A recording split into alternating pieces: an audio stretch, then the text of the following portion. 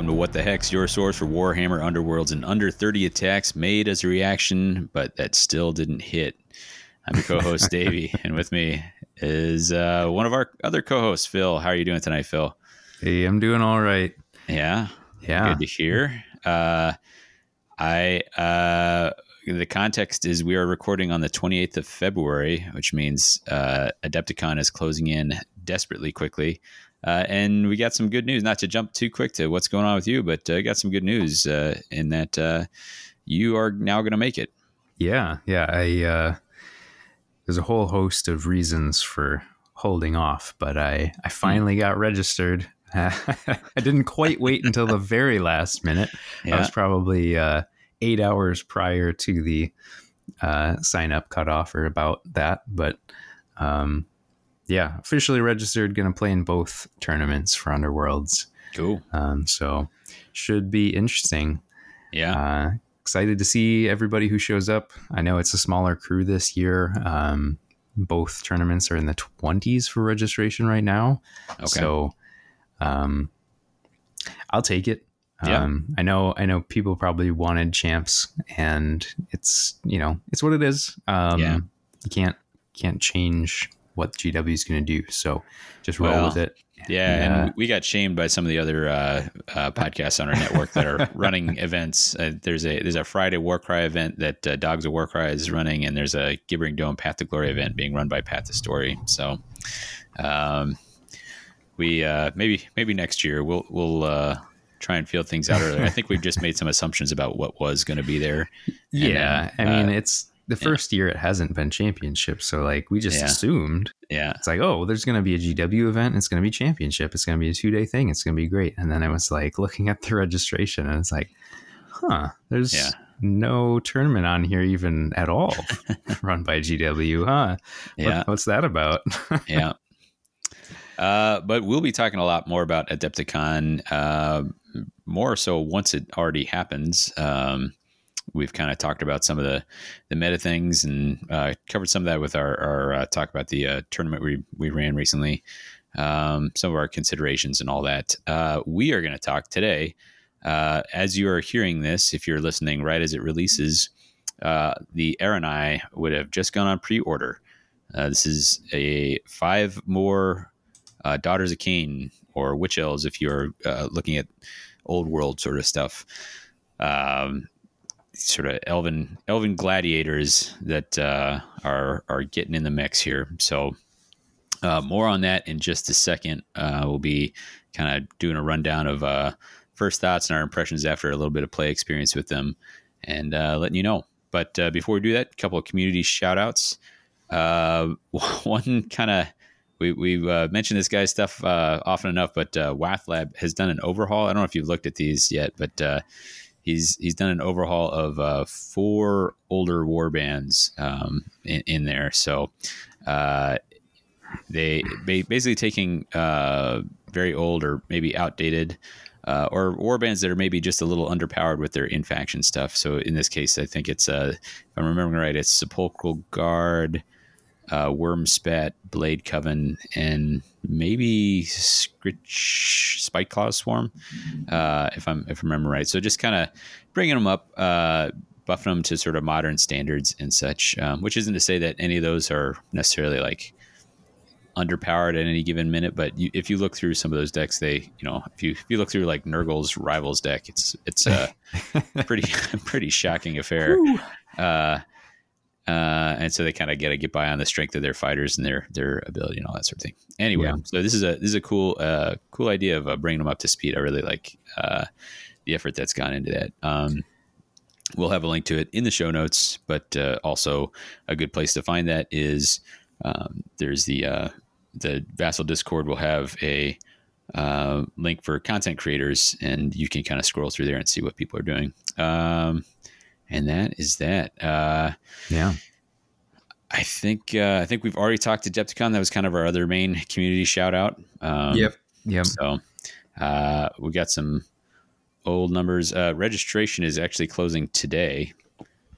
Closed today at noon. So as we are recording, it is since passed. Mm-hmm.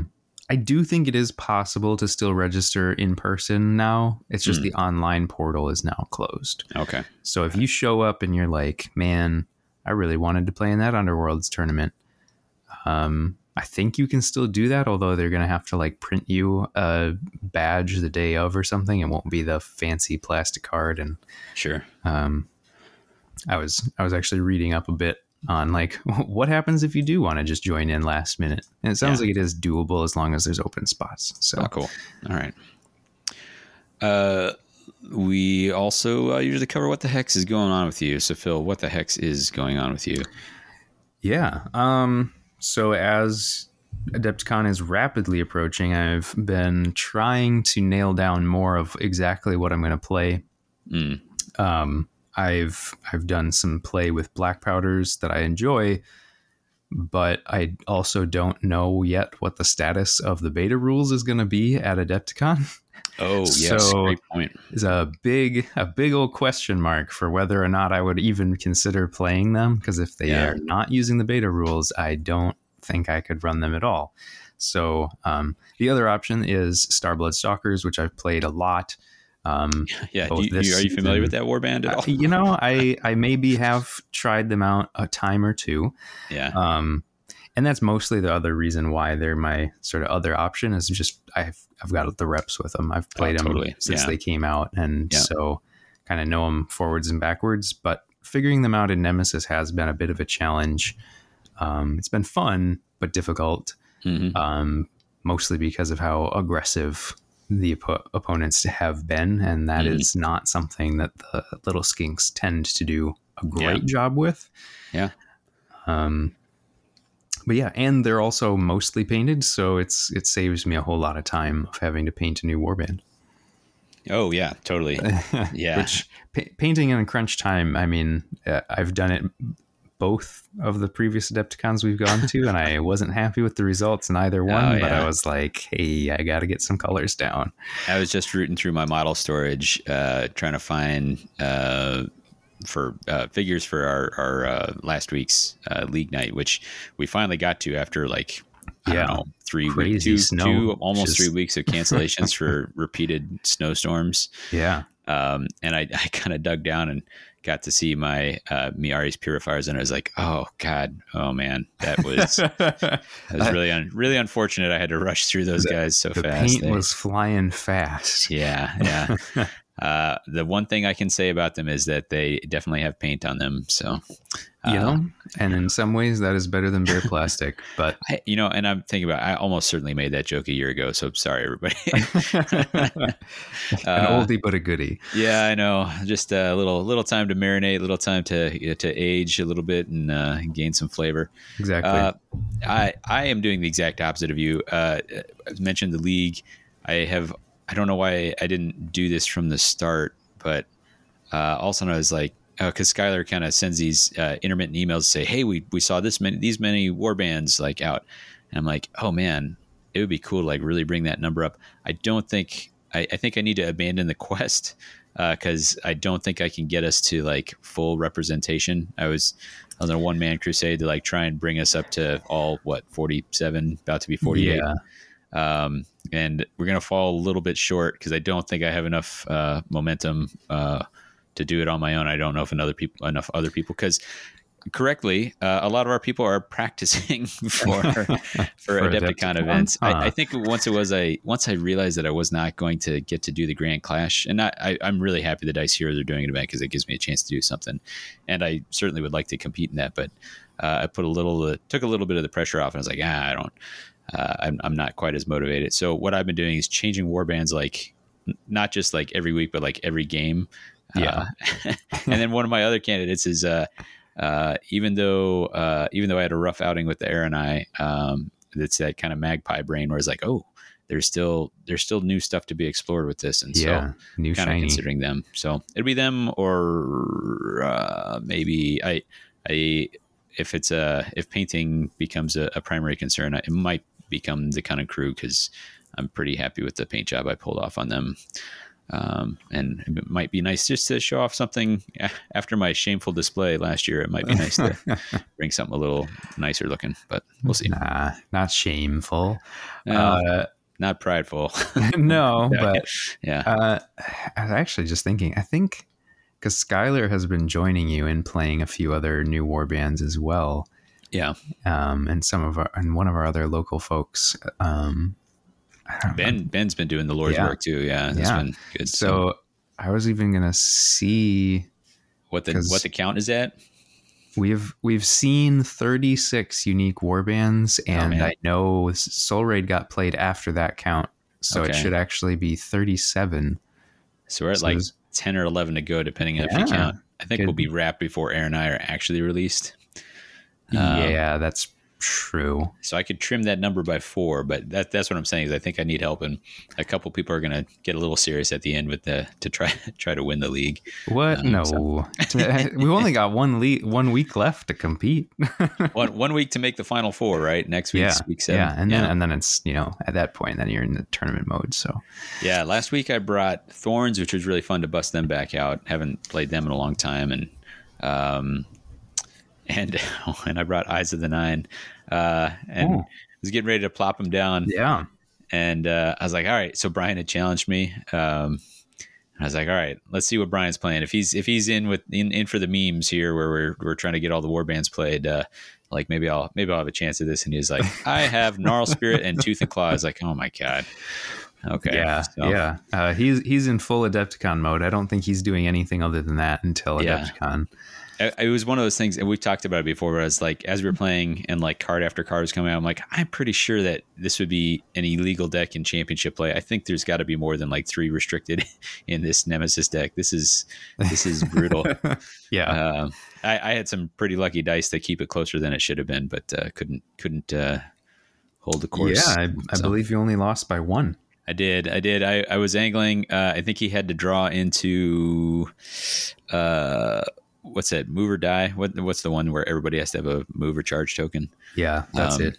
He correctly figured out that was the bottom card in his objective deck, drew into that, and 1 by 1, because I had the tiebreaker. I was on an objective and he was not. But I did need dice to get there. I needed Kachark to crit a defense and all that. So I think I was playing like... Still, though. Yeah, I felt like I was playing really well, getting really good luck, and that was enough to like keep it close. So, which is fun. But I mean, it was a fun game regardless. Yeah. That's kind of one thing. Anyway, I think that's enough waffling. You got anything else you want to hit, or should we jump into the main topic? Well, here? Like you said, we've been rambling. Let's get on to the main topic, the main show, if you will. Oh, I will. Some gladiators. Yeah, we're talking about. I believe we're going to say her name, Griselle. Griselle's Aranai. They are daughters of Cain, and they are coming to battle beneath the Gnarlwood to worship the bloody-handed god. That is what's up with them. It's a 5-fighter warband. We're going to cover a number of things. We're kind of do our traditional thing where we go through the cards. We did get some play experience with them. We'll talk a little bit. That's informed some of those. Do you remember what your first impression of them was when you saw them? I do. If you wanted to kind of summarize it in just a couple sentences, and then we'll kind of talk after about what our experience with them, how that has shifted. Yeah. So a lot of the times when we get these cards and I do the reviews, I sort of form opinions one card at a time, which I've realized in doing our reviews in the past is that like that tends to mean that I need to go back through at the end and then re-review after I've read everything. So this time I was like, all right, let's read all the cards first and make sure we understand how the deck's supposed to work. Yeah. And the general idea that I got was that like, okay, this is going to be a hyper aggressive warband, very fast, and like they're kind of just going to be Mad Max style, like powered, like full pedal to the metal. Defense is somewhat secondary. Like they just want to get in and get damage down, and they don't really care how it has to happen. And I figured from a lot of their cards, and we'll get into this in a little bit, is that they really like to be able to take advantage of combo. And so that it's like they like to stack a lot of the cards to sort of have this built up advantage. But that means that they are going to need a little bit of work to get started. Sure. I was also thinking that despite their very low wound count, so they have this ability called acrobatic. We might as well just mention it since I'm talking just about their survivability. This is just like the Nurgle ability, except that it triggers on a dodge roll instead of on a shield. So anytime in their defense roll that they roll a dodge, they will reduce the damage dealt by 1 to a minimum of 1. Yeah. So my thinking was, well, with that ability, despite the fact that 4 of the 5 fighters have 2 wounds, they're probably going to be slightly more survivable than that. They'll probably play like they have 3 wounds. And so that's sort of what I was expecting after first reading through the deck. I mean, it is worth like it's that Wurmspat conundrum where like I should probably attack these guys with like 1 more damage than I need just in case they roll that. Just in case. That shield.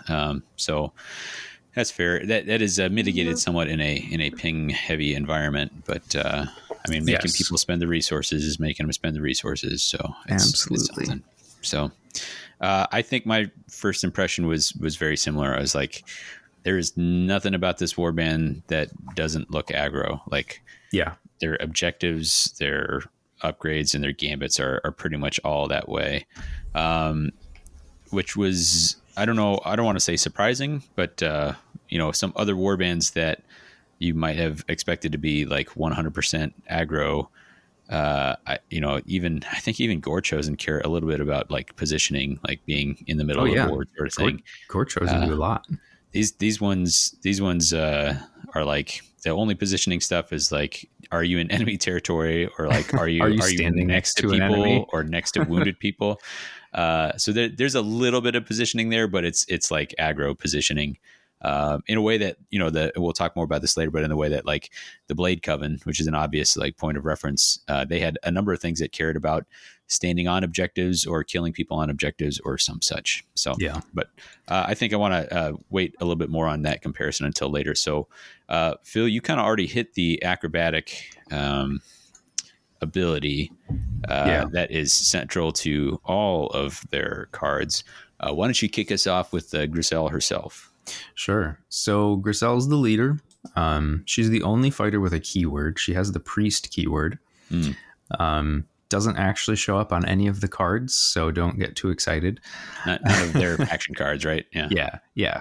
Nothing in the deck cares about that keyword. And to be fair, very few universals care about it. Almost none. So the door remains open, at least. Yeah, door is definitely still open. Priest could become more of a thing, but as of right now, not really. She has a pretty good, I wouldn't say great, but like pretty stout stat line for a leader model. It's 4 move, 2 dodge, and 4 wounds. So she's not shifting probably anytime immediately in the game. And 4 speed is respectable. You're not like crazy fast, but that's faster for, you're not having to worry about getting where you want to go. Yeah. And then she's got the Artist's Blades, which is a 1 range, 3 fury, 2 damage attack with combo and Grievous 1. So, with that 3 fury, there is a roughly 50% chance that you're going to be able to spike to 3 damage, which is pretty good. And then she'll inspire off of crits, and this is sort of a trope with the entire warband, is that they have this sort of dual inspire mechanic, which is similar to the Blade Coven, except that the Blade Covens were all the same 2 conditions. Here it's 3rd round, everyone inspires, or you do their other thing, and they're all different. So you have to kind of track who's doing what when, because you can kind of easily forget. What does she get out of her inspire? Yeah, and so when she's inspired, she becomes extremely accurate. She goes up to 3 smash, and she gets 1 extra movement.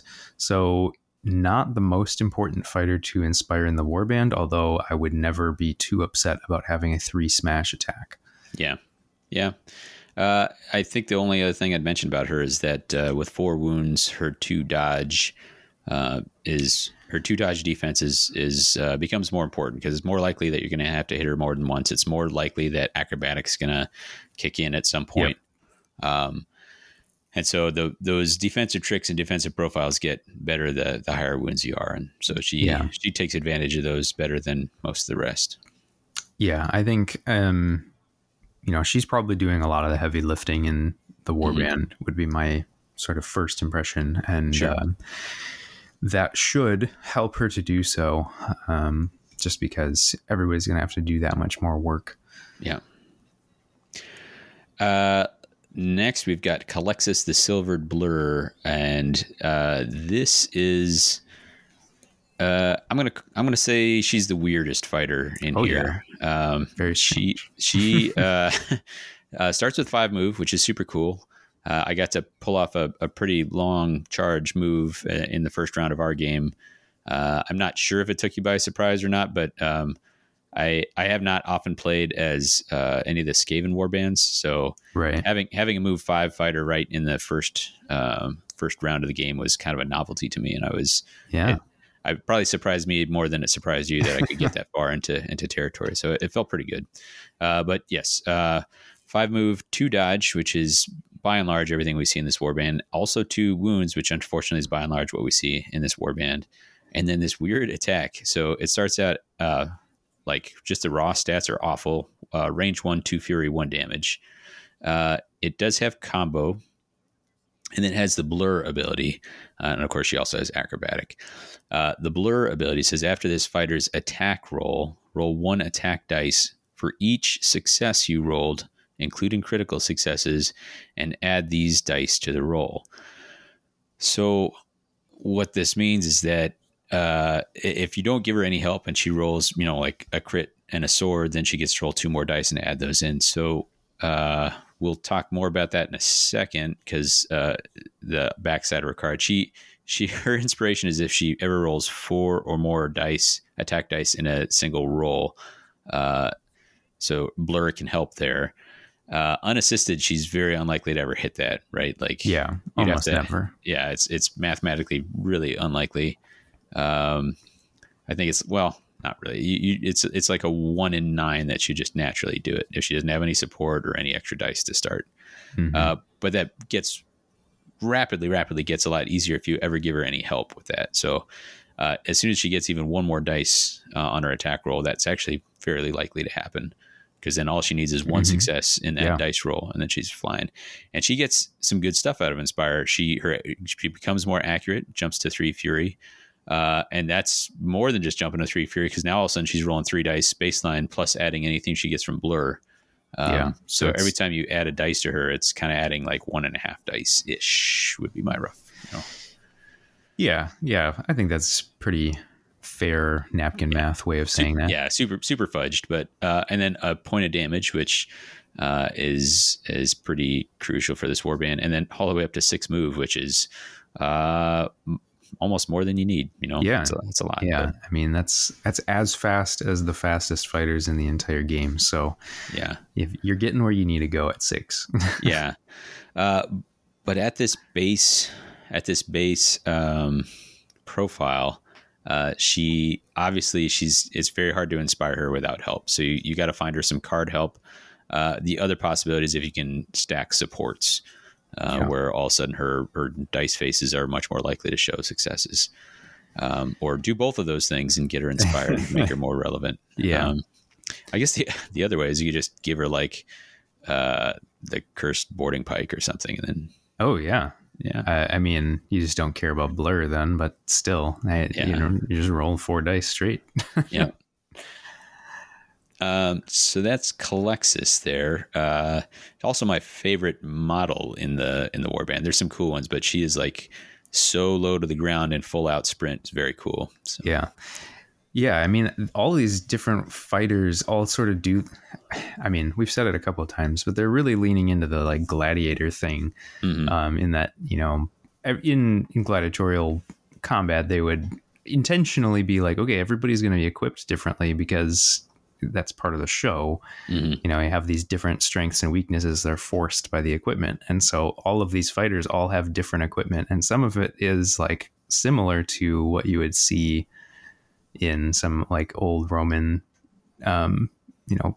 depictions of like, this is how they would equip these types of gladiators, Yeah. which is pretty cool. But in her case, like she actually has like armor that's bladed, which is pretty crazy. I don't know what she's supposed to be doing with that. That is not Yeah. very Roman, but that is definitely something that feels very like pit fighter. Like I'm just gonna jump on you and cut you to pieces. Yeah. Well, speaking of gladiators, here's one that I think a lot of people recognize. What can you tell us about Retaria the Entangler? Yeah, well, if you couldn't guess, she's got a net, which I think people are familiar with that sort of trident net style of. Here's a historical note for people. Retarius was a specific kind of gladiator that fought with they were in this sort of styled as a fisherman, so they got a trident and a net, a weighted net. So, little nod there. She does not have a trident. She just goes for the spear. That's just fine. Regular spear. It's good. It's fine. Yeah. It's fine. But yeah, she's sort of your I don't know that she's actually the second in command. I didn't pay super close attention to that kind of stuff in the story card, but she is definitely the second best fighter in my opinion. She is 4 move, 2 dodge, 2 wounds, which I guess we could say at this point is going to be the case for everyone except for one more fighter. So we can just say it has the standard base stats. But her weapon, reach 2, smash, 2 damage. 2 damage is important because nobody else except for Gricelle starts with 2 damage. Yeah. So you got to care about that. And she's got combo because everyone's got combo as well. And she's got stagger base at range 2. Yeah. And so I think with this warband, when you're wanting to be able to sort of guarantee your hits, you've got these low damage. So you're sort of like low quality but high volume of attacks with combo. Stagger is sort of like the perfect mechanic to try and help big deal. Leverage that to get that extra reroll. So 2 range, 2 smash, 2 damage. That on its own, I'd be happy to see that on one of my line fighters like that, and then just throwing stagger in the mix is nifty. Yeah, absolutely. And then she's got a one special ability. It's called Vault. So when she makes charge super actions, she's considered to have the flying trait. So she can jump over people while she is charging, which can help her get into position a little bit better than the other fighters. But they're also fast. That I do question how important this is. But against like the zombies, for instance, flying and range 2 attack means that Daintalos is really kind of sweating bullets wherever he's at. Yeah, you're not happy about that at all. Yeah, and so then her Inspire actually pairs with her weapon, and that she needs to stagger an enemy fighter. On first read, I thought, that should be easy enough. Has the downside, though, of if you kill the fighter that you are targeting, you will not Inspire. Because you can't stagger somebody who didn't survive. Yeah. So, a little less good than I thought. But still one of the more reliable Inspires, I think. Yeah. And on Inspire, similar to Gricelle, she does not gain quite as much as some of the other fighters. She goes up to speed 5, and she has Smash for 3 instead of 2. One thing I'm just realizing as we're looking at these cards right now. I know what you're about to say. Go for it. She loses her vault ability. Oh my God, where'd it go? Because now she just always has the flying trait. Yeah. That's kind of cool. I can't imagine that's too big of a difference. It just means now you can move and fly instead of charge and fly, but that's cool. Yeah. I guess there's probably some corner case like card effects, upgrades, or gambits that there's a few, but I think the only ones I can think of off the top of my head, like you need to have flying and be a companion or something to really gain a lot of benefit. Fair enough. So I don't know, but it's cool that she has that as a thing. Like it's just, hey, there's another fighter who's doing something different. Yeah. Overall, I think this is my favorite fighter in the warband. I think her styling is really cool. The models are all very dynamic.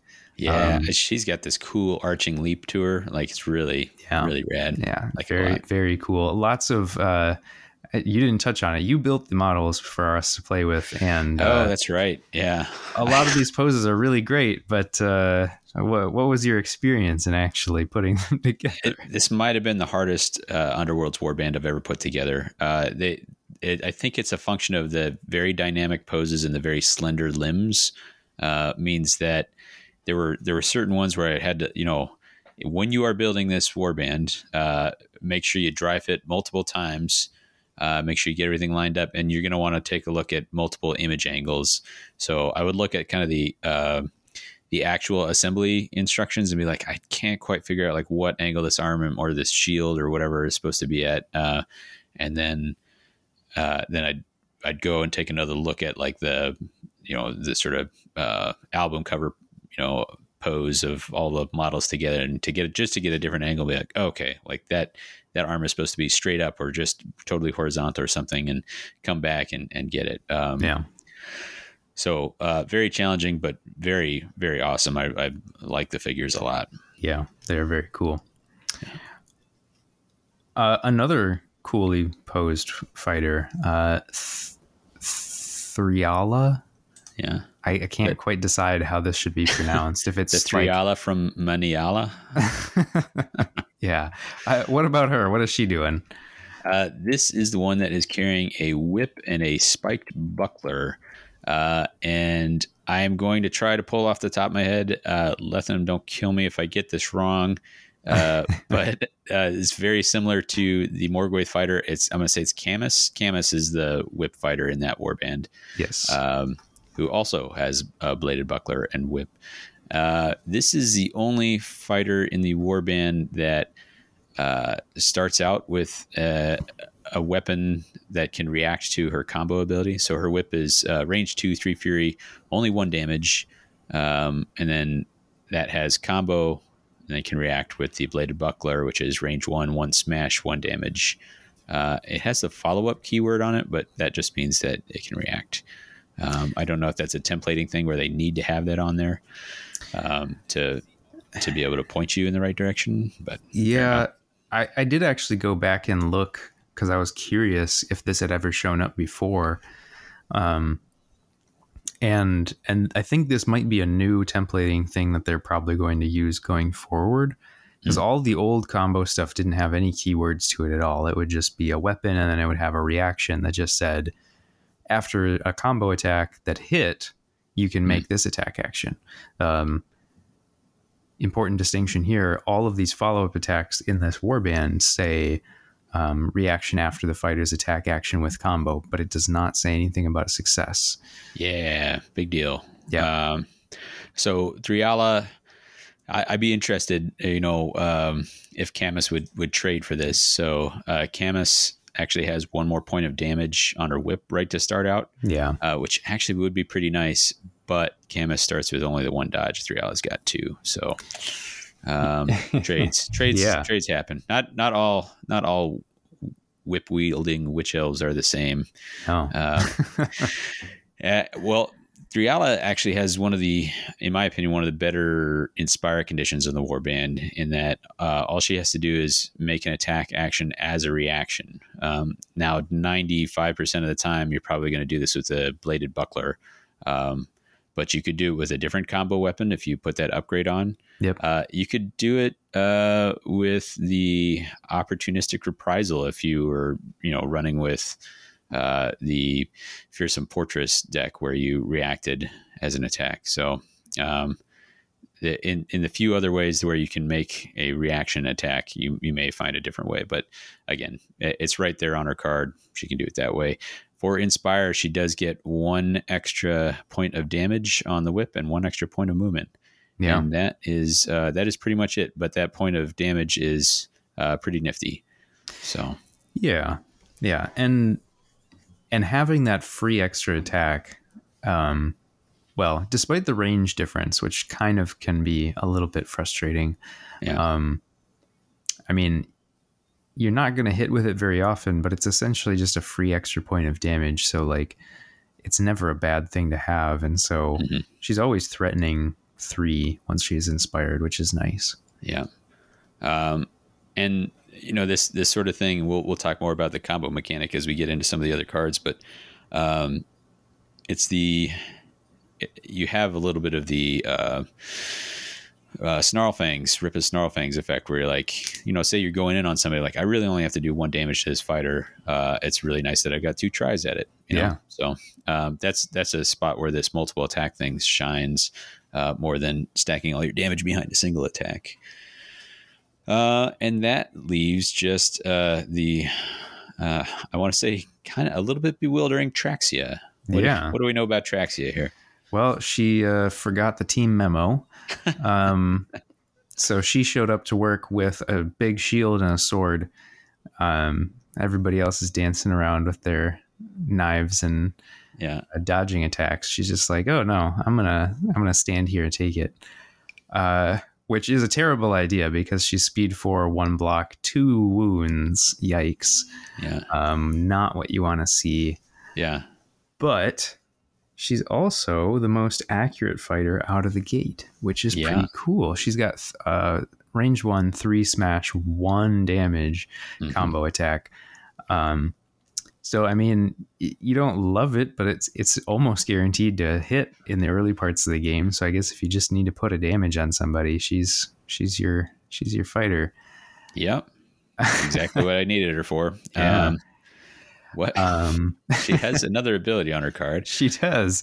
So this is their new crit templating. So she's got this crit ability, and it looks very strange on the card because it doesn't actually read like a reaction, but it technically is.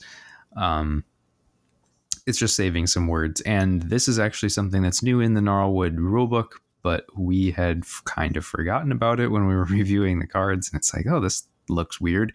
But it's in there, and it specifies the timing for when these crit abilities trigger during rolls. So it is all very well spelled out.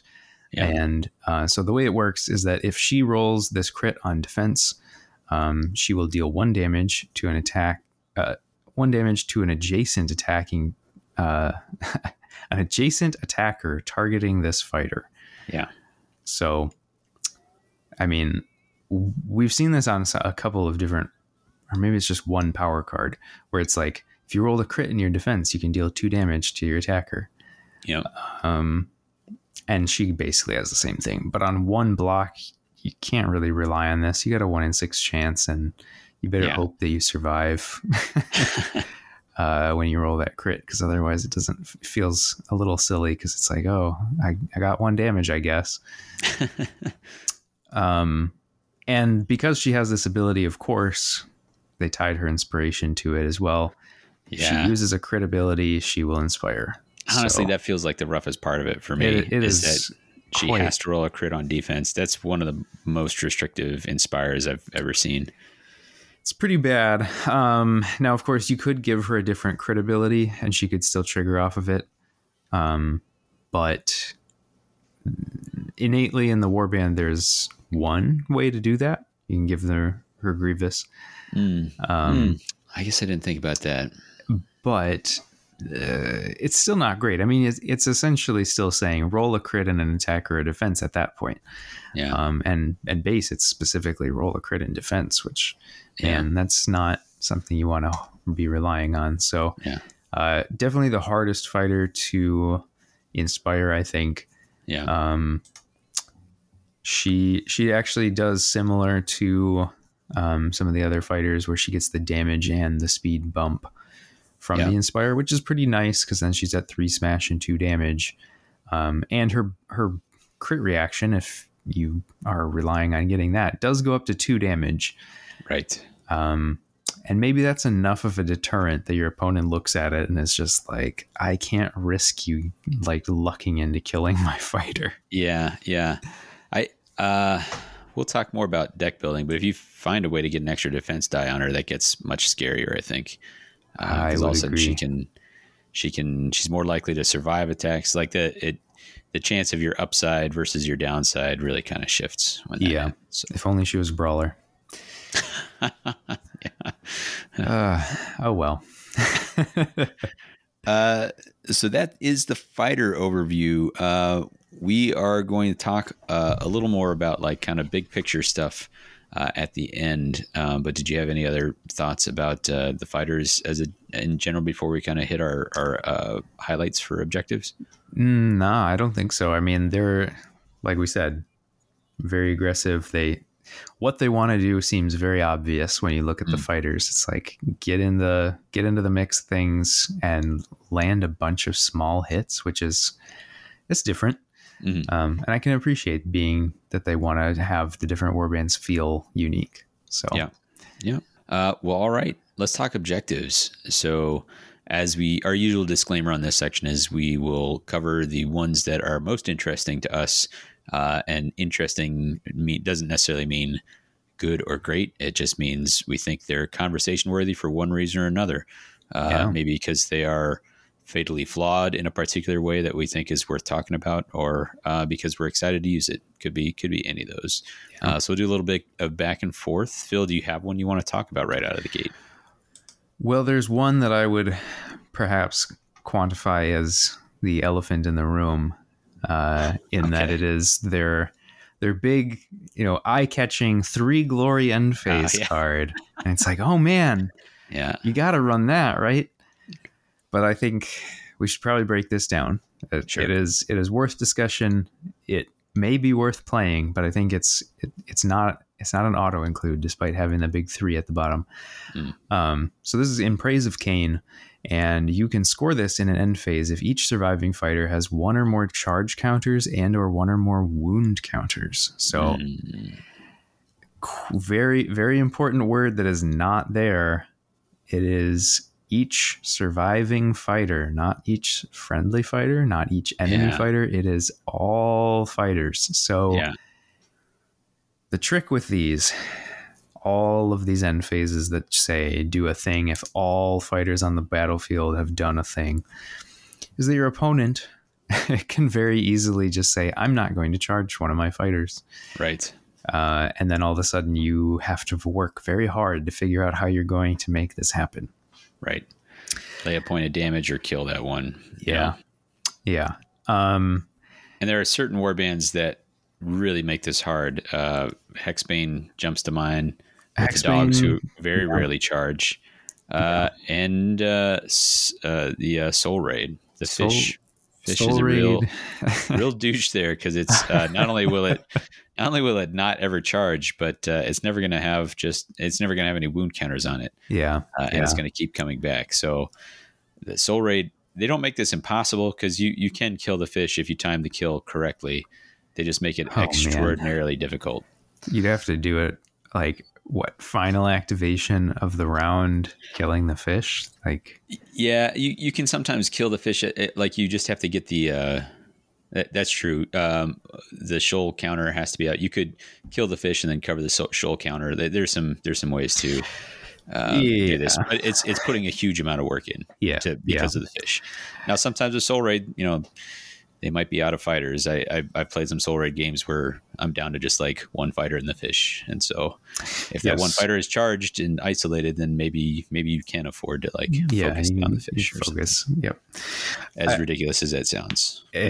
Sometimes it happens. But so I guess the main thing for me, I was reading this, was like, this feels like a card that's going to trap people. They're going to think, oh, I'll definitely play this. And then they'll realize mid-game, like, oh, no, it doesn't work the way I want it to. And so I think it's just important to highlight that and just say, like, hey, if you are going to use this, do so with caution and make sure you've got the right tech to play into it. Similar to Rivers of Blood. And there's another one in Drom where you're trying to wound every fighter. And it is surprisingly difficult. There's a few power cards that can help with that. The prevalence of ping certainly makes it easier, but I would not say that it is simple by any means. Maybe they'll revive Shardgale and it'll become simple again, but I would be surprised. But that is the one. That one. Yeah. What I'll go with another end phase. This is Harkuran Hurricane, which I think we're obligated to pronounce as if we were the Scorpions, like Harkuran Hurricane. Yes. But this is a Two Glory hybrid end phase. 3 or more friendly fighters are in enemy territory, or each surviving friendly fighter is inspired. That becomes an auto score in round 3 because you will inspire everybody. A Two Glory third end phase on its own is probably not worth it. Although auto score, unless you are wiped out, is pretty nice. Yeah.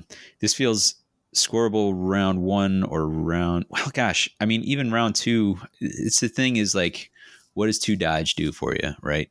Yep. Is 2 dodge enough to see you through? We've all played enough. Well, many of us have played enough games against other 2 dodge warbands, mostly thinking of Mournflight here, where you're like, man, I just can't land a hit. They keep on digging a crit out of their 2 dice defense rolls, and it is exasperating. So I do actually like this, and because of the dearth of 2 Glory end phases out there, I think this finds its way into a lot of our Aaronai decks. Yeah, for sure, and I think especially in Nemesis.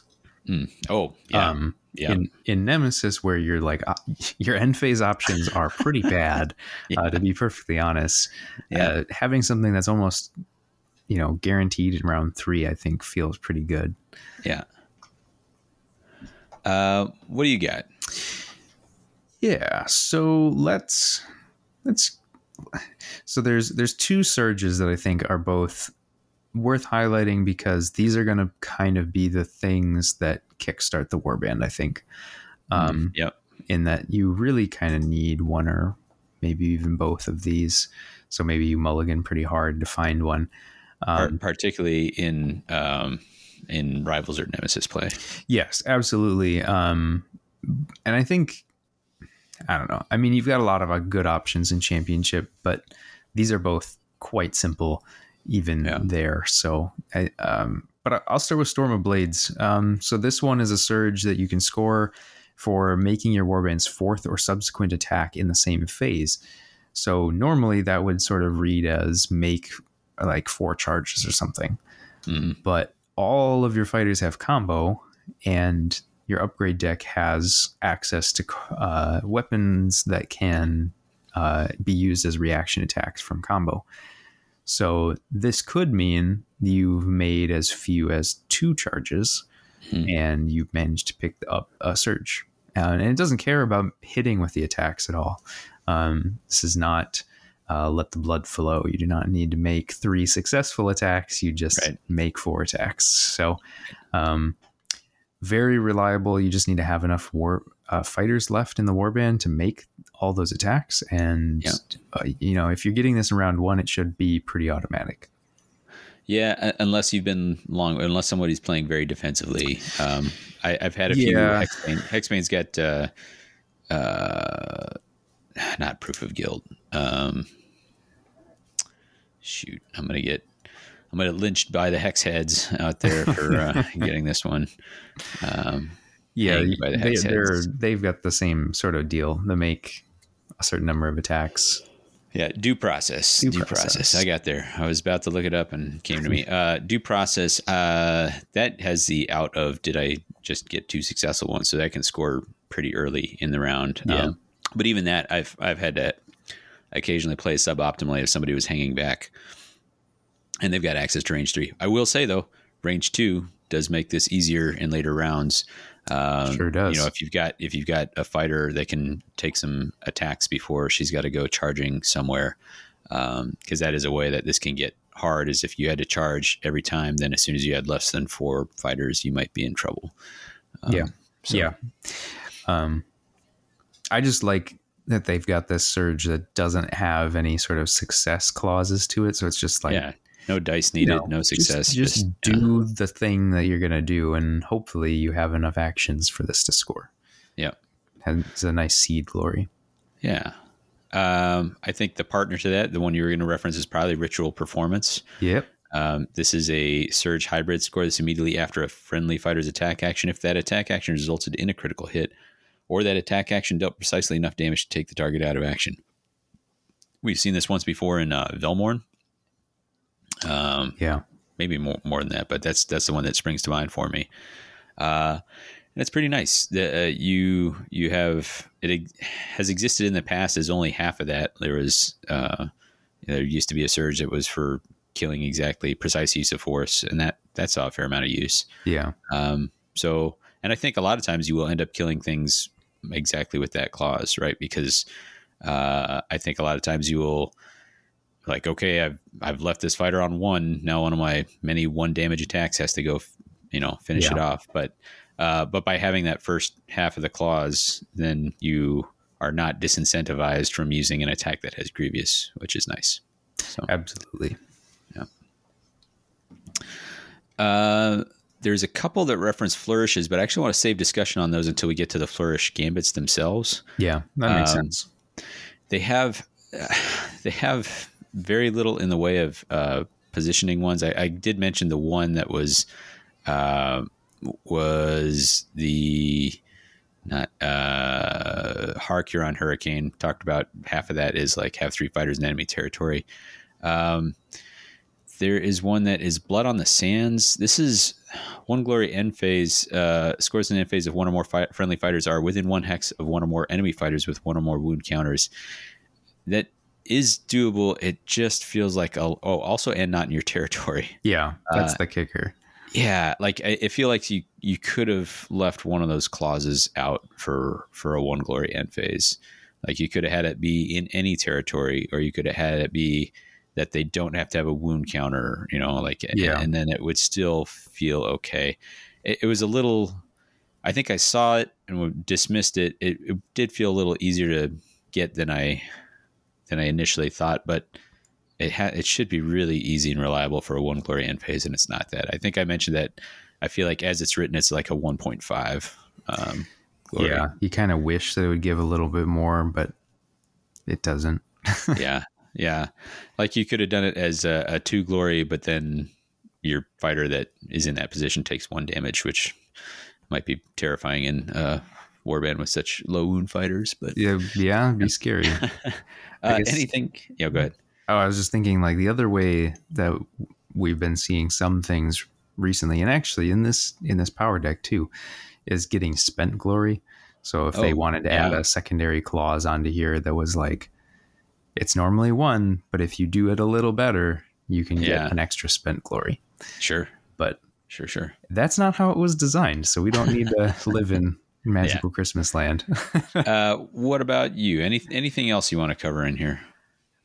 There's a number of other like playables, but like nothing that's like super great that I'm reaching for all the time.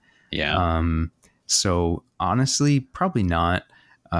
We'll have all of the cards and our thoughts on them in detail up on the blog as well. So if there's any of these cards that you're like, we would really like to know what you thought of this one, it'll be up there. Dear idiots, why didn't you talk about... How did you not catch this? Yeah. Well, we do our best with our monkey brains, but sometimes we miss things. All right. Well, it sounds like we're on to gambits. Yeah. And we've already talked about the elephant in the room, so maybe this is the hippopotamus in the room. Sure. We're going to talk flourishes here. I'd like to talk to them right off the bat. So, if you are unpackaging this product and flipping through the deck, you will have seen 2 surge objectives that reference flourishes, and these, I think one of them is if 2 flourishes are persisting and you get a successful attack action, and the other is these are both 1 glory surges, and the other is if there is 1 flourish existing and you take an enemy fighter out of action with an attack action. And you would understandably say, what is a flourish? Well, there are 5 flourishes. They are gambits that persist. They all persist until a successful attack action has been made or until the end of the round. There's a little way to fudge that later. And they all have some benefit and also a drawback, except for actually they do all have a drawback. All have a drawback, so, just of varying degrees. Yeah, and it's tough because So the bonuses are, there's one that gives you +1 attack dice, but the penalty is -1 defense dice. There's one that is, if you're attacking somebody who is unwounded, your attack characteristic becomes crit instead of smash or fury. That means only crits are yikes, so better attack something wounded. But it does give you grievous. There is one that is just straight up +1 damage, but the downside is that if you miss, you take 1 damage. There is one that gives you flying while charging, but says that the only way you can attack is if you charge. And I think the last one is, it gives you all your attacks, your range 1 attack actions no longer have combo, but your range 1 attack actions have scything. Yeah. So before we talk too much more about this, do you have a favorite of these? It's tough. I think for this warband specifically, I think Fatal Flourish, which is the +1 damage, but take a damage when you miss one, is probably my favorite, because the thing that the warband dramatically needs more of is damage. Almost all the fighters are base 1, and the highest damage base is 2 with Grievous. So there's just going to be times where you're facing down Drom and you're like, okay, I've got to kill a 4, a 5, and a maybe 6 wound fighter with 1, and they get resources every time I hit them. I don't want to hit them 6 times. Yeah. So I do like this. It's nice. So the thing that I thought of when I read these was like, it's nice that they all have combo, in that you get multiple chances at taking advantage of this when you use the card. Right. But then that comes back to the thing that I was talking about earlier, where you're having to stack these resources to kind of juice these fighters when you try to go in with them. And the problem with wanting to do that is that you're kind of like, it's the glass cannon effect, right? It's all in right now, and if it doesn't work, then you're kind of sunk, because all of a sudden, if you did miss, your fighter's probably in a bad position, and you now have this negative effect from this flourish. So curiously, like some of them, the negative effect doesn't have a defensive thing. Fatal Flourish and Daring Flourish, the dice one that reduces your defense, and Fatal Flourish, the one that damages you, those you're really paying a price for. Yeah. But unlike other sort of gambit speed, so the thing is, like, the upside on all these kind of exists in other gambits. Like if you really want to have a scything attack and you're in championship play, then maybe you scoop up, what am I thinking of? Not Mighty Swing. Mighty Swing. You maybe scoop up Mighty Swing. But the difference here is that if I come in, and we've all done it before, you run into a crowd and you scything and you miss everybody. Like, oh man. This says, well, like, hey, you missed everything. It's still out there. You still got a chance to try this again. Yep. In some cases that is good, like, okay, well, because think of it this way, like you said, you liked Fatal Flourish, +1 damage. That card, unless you miss all the rest of your attacks for the round, you will get an extra point of damage in there somewhere. Now, if you miss all the rest of the attacks for your round, or a lot of them, you've just put a whole lot of damage on your warband. But yeah, I like Spinning Flourish. I like access to some surprise scything. Yep. I think that's pretty rad. Daring Flourish is real scary with the +1 dice, and then lose some defense, because you're really relying on defense on those. But we talked about it, like what's the blur, Calexis, the silver blur. Yeah. Like getting one more dice on her, if you have that at the right time, like, well, okay, Calexis is probably, getting inspired this time, which absolutely. So here's the thing. All these benefits are relatively modest. There's no benefit in here like, oh my God, like I can't believe that's available at Gambit speed, right? Like, because almost all these have existed somewhere, maybe not as a universal, most of them even as a universal. Well, maybe not true. But like, the determined efforts and the Mighty Swings, like, the persisting is good and bad.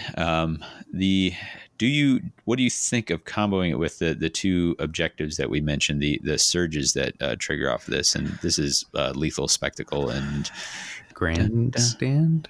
Yeah, this is Lethal Spectacle and Grandstand are the two that need flourishes to land. Yeah. I don't mind one of them. Either one, honestly. I mean, I don't love having to have two power cards in play to score a card. I think that's probably weaker of the two. Yeah. Although it doesn't have to be a kill, so that's always an upside. Yeah. But I really don't like the deck having both. Yeah. The reason being is that if you happen to have them both and you have one of them in your hand and one of them in your deck, and you are holding one or two flourishes in your hand, and you score one of them, you'd better hope you don't draw into the next one immediately because you won't be able to score it. Yeah. It's just there's this weird math of like, oh, with only 5, what are my odds that I'm going to have one? And it's like, oh, it's pretty unlikely actually that you're going to see more than one in a hand. And then if you do, you'd better hope you've got that have 2 in play when you make your attack, because otherwise it's probably not coming up, because you kind of need, in the Rivals deck anyway, you're going to need to rely on these. They're half your gambits. Like they are what's driving the warband. So it's just kind of weird that they're like, oh, this thing that always goes away after you succeeded on an attack is going to trigger for 2 of your surges. Yeah, I will say honestly, I was surprised that they had as many as 5. Like I feel like True. in earlier seasons they would have not recognized how many of these flourishes you would want to have in here to be able to trigger those surges. And so I think 5 is just barely enough to like make them doable. In the game that we practiced, I did end up with some tough order on this because it's not just do I have the 2?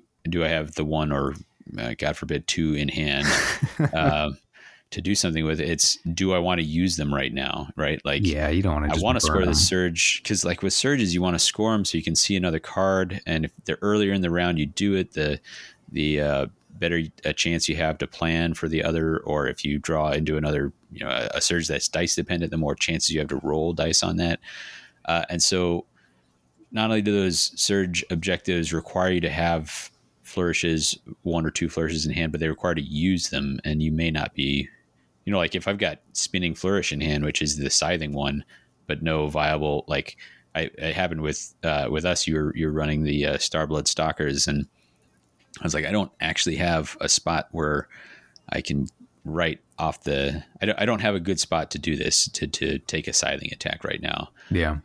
And so I'm reluctant to just use it on the chance that it'll score the objective. And so I kind of had to wait till the board shifted a little bit and all that. So there's that push-pull on top of everything else that makes it challenging.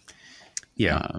Very thematic, I will say. Yeah. They for sure sold out on the theme, and I can appreciate that. I don't know that it's necessarily the right choice, but I can appreciate it. Yeah. There are 2 other cards that interact with it. One of them is a Gambit, which is Glory Reward. So there's another Glory. This is a Gambit that you react to gain a spent Glory point if you succeeded in an attack action while a flourish was persisting. That's kind of cool. It sometimes sucks to draw a power card like that, where like this power card does nothing unless I have this other kind of power card in my hand and succeed at an attack roll at the right time. But being able to get Glory out of your power deck can help unlock something like great gains in championship play. So maybe, but I don't know that you see it in champs, just because you'd have to sell too hard into flourishes. Yeah. The way I was thinking about it when I read it is, was like, this is just an objective. This is just a surge. It just doesn't give you glory you can spend. Yeah.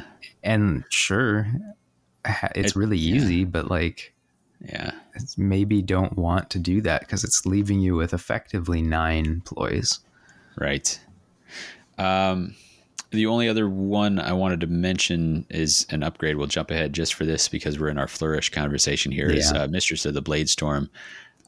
This is a card that I really am happy to talk about. I don't know if it's good, but I like what it's doing. So this is restricted to Gricelle herself. Your Warband's persisting Flourish Gambits are not discarded at the end of the phase, and at the start of the round, add up to 2 Flourish Gambits from your power discard pile to your hand. So this is a way to really kind of tweak those numbers. So I'm going to talk the plus sides of it. You can kind of tweak the numbers. So if you have like a gambit that, so let's say you had a flourish at the end of the round, like I didn't find a good time to use this, but I want to be able to play it so that I've got some persisting. Maybe I'll draw into one of those surges that need it, or maybe I just want to be able to have support. It's one of the rare ways to have gambit support if you take the first activation in the next round. So, say you say like, man, I really want the first activation. I'm kind of going all in. So I will play. I mean, let's set aside the +1 dice one. Let's play the +1 damage one. There's no downside to playing that right away, because if you don't get the first activation, the penalty doesn't matter, and so it'll be available to you. But if you do get the first activation, then all of a sudden, okay, I've got +1 damage on my first attack in the next round. That's kind of cool, and it effectively is like an extra power card that you're rolling one of your power cards over to the next round without limiting your hand size. Yeah. So if you combine that with having played some, all of a sudden you could be looking at, I'm kind of effectively playing with 6, 7, I guess even up to 8 or more, power cards in round 2 or 3. Big downside is if you draw this in round 3, it doesn't do anything. Yeah. So, all these at the beginning of round or at the end of round cards that, especially the beginning of round upgrades, where it's like, man, they really won't get to, there's only 2 opportunities for this to trigger in the entire game. Exactly. And you'll probably miss one of them. Mm-hmm. So, they've never really worked, but the idea of this is really cool. I don't know. I worry that, like, if it doesn't come out at the right time, obviously it doesn't do anything. If Gricelle is already dead, you can't play it, and then it's just clogging your hand. Like, it's got this just great thematic feel where it's like, we just get to keep reusing these flourishes. Yeah. But unfortunately, like, I think in the execution, the math says don't run this. Yeah. I and I think as we see, more Nemesis and Rivals play, this might be a card just to like help it function in those formats, where you're more likely to be leaning on those, and maybe you do cycle them out in Championship. Yeah, but where you kind of have to have it just because of the, you have to use flourishes, right? Yeah. What else did you want to mention in the gambits, though? There's a couple that, let's see, we covered 5. 6. 6 because Gory Reward as well. Okay, we're getting them all. There are 3 more that I really like, and I think that does cover quite a few of them. But sure. I guess the one that I'll start with is Moment of Rapture. This is a reaction ploy where after a friendly fighter's attack action that succeeded, you can choose to do one of 2 things. You can either heal to the fighter, a little strange given that almost all of your fighters have 2 wounds, or you can inspire that fighter. We haven't seen a inspire trick gambit in a while. And I kind of like seeing it again, especially here where some of those inspire mechanics are a little difficult. Sure. There are situations where you're like, man, if I could just have this fighter inspired, maybe you can. All you have to do is succeed in an attack, and now they can inspire, and that is potentially pretty powerful. And I suppose if you really need to heal Gricelle, that is also a mode here. So if you draw this round 3, it's not dead. And I think that is important to have that modality. You don't want to have blank cards at any point. Yeah. I'm just trying to head off the inevitable protests at this. We did see an inspired cheat in Green Cracks. Enthusiastic dubbing. Yes, right? we did. So okay, it wasn't that long ago, but like thinking about like how many we saw in Harrow Deep and Nethermaze, it was like, oh, there's like this thing just kind of went away. And this is where to include that stuff, right? Like this is a very controlled environment, is to put it as a faction card. Where we ran into big problems with it was when there were universals out there, like Inspiration Strikes, or like that. There was that stage where there were 1, 2, 3 different ways to kind of cheat out and inspire, and some fighters are just not made for that to be possible, right? So yeah. I think there's any one of these fighters is fine to have them cheat and inspire out. Absolutely. And the timing is not like, oh, in your power step before it's my activation, surprise, I've got an inspired fighter and I'm going to come get you. Yeah. It's actually has a reaction that you have to trigger, so it makes it more balanced that way as well. Because of course we've seen the in-faction just inspire a fighter, which is pretty scary. Yeah. You said you had 3. Go ahead and take whatever you want. Okay. We don't need to cover them all. Sure. I like Unquenchable Fervor. So this is a card this is a twist on a kind of card that we've seen before.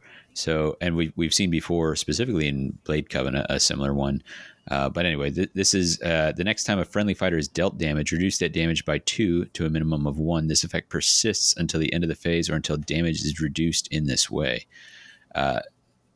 There's one kind of piece that I'm a little uncertain on. We'll touch on that in a second. So often we've seen this card in the past, which is the next time one of your fighters gets dealt, or the first time your fighter is dealt damage in the next round, they get dealt 1 instead.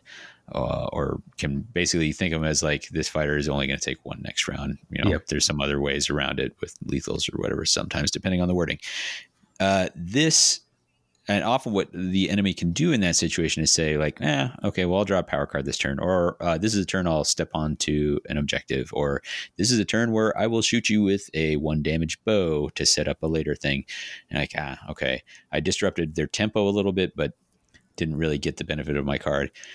This persists until damage is reduced in this way, or all the way to the end of phase, which is pretty nice. So you can play this early, right? You can play this early. And then if they miss their attack, or if they choose to stall, well, it's still sitting there waiting for them, which is great. The only thing I'm not sure is if they attack you with a 1 damage attack.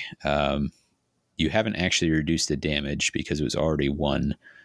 So I just don't know if it continues to persist after that. That's how we played it, but there may be a ruling that you kind of attempted to reduce it. So, I don't know. I mean, I guess you could read it kind of both ways. It's saying like, okay, the damage is being reduced by 1. And what is the end result? Well, it can't go below 1, so it's still 1. So the damage was reduced. Okay, we'll reduce by another 1. It's still 1. So we did reduce by 2, but it was the net result is nothing happens. I don't know that I would read it that way, but I could certainly see that that's how it's supposed to work. Yeah. But yeah, I agree. We will probably need an FAQ to make sure that is clear. Yeah, I mean, I think they would have worded it differently if they just wanted it to, like, if a 1 damage attack could they probably would have just said until you take damage. Attack, or exactly. That would be a way. So I think it probably does actually have to get reduced to be able to remove this card. So, hopefully not too many people raging over that. Was that one of your 3? It was. Hit me with your last. I'm gonna move on after that. So we've got Peon of Slaughter, which is this just in here for the vocab? Well, no, it's actually a good card, but the vocab is also interesting. So I know I've heard this word before, but I was like, okay, I actually am not 100% sure what this word means. Yeah. And the funny thing is that a song of praise is essentially the definition of peon, and it is a hominin the other word, peon. They sound exactly the same, but they are spelled completely differently. And in the flavor text for this card, it's Grisel's voice weaves the screams of victims into a song of praise. So when I looked it up, I was like, oh, it's right there on the card. Yeah. Unfortunately, I'm gonna have to come up with another card because this is gonna be my flavor text quiz. Oh no! I'm sorry. I realized as soon as I referenced vocab, I was like, oh man, I just screwed myself. Yeah. Well, all right. Well, we'll find another one, or we can edit this out. But give you the free win. but what the card actually does, so you do have to have Grisel alive to play this, but once you do, you can reroll an attack dice in the attack rolls for friendly fighters' attack actions in the next activation step. So if you have scything, if you have combo, what have you, all of those attacks that you make get a reroll. You think combo does it? Because normally an attack that occurs after the final action of a super action would be outside that activation step. Ooh, good point. You know what? I bet combo does not work. I would have to. I may be using reasoning from an outdated season. I'd have to take a look. I think you're probably right though, because the reaction is after the activation. So, because it's after the fighter's attack action, which is synonymous with after the activation. So yes, I think you're right. Combo shouldn't work. Scything would. Makes it less good than still not bad to have a single reroll, but I was kind of hoping that this would combo well with combo. Sure. Because that would just make sense. But no, I think you're right. It would not. The window is after the activation, and it is during. Yeah, it's only during the activation step. Unless the reaction is in the activation step now. I don't think that's right. But a reroll here is helpful. It can help with a couple of the inspires, like making sure you hit with Retaria to get the stagger off, or get you another success so you can roll another dice with Calexis. And then of course your Grisel is always happy to have another dice to get closer, or have another chance at triggering her Grievous. So can't complain. Could be decent. So not bad, not great, but still okay. Yeah. I mean, that's basically all the cards. Yeah, I don't think we good enough need to talk about the last one, but sure, it's not bad. Well then, upgrades.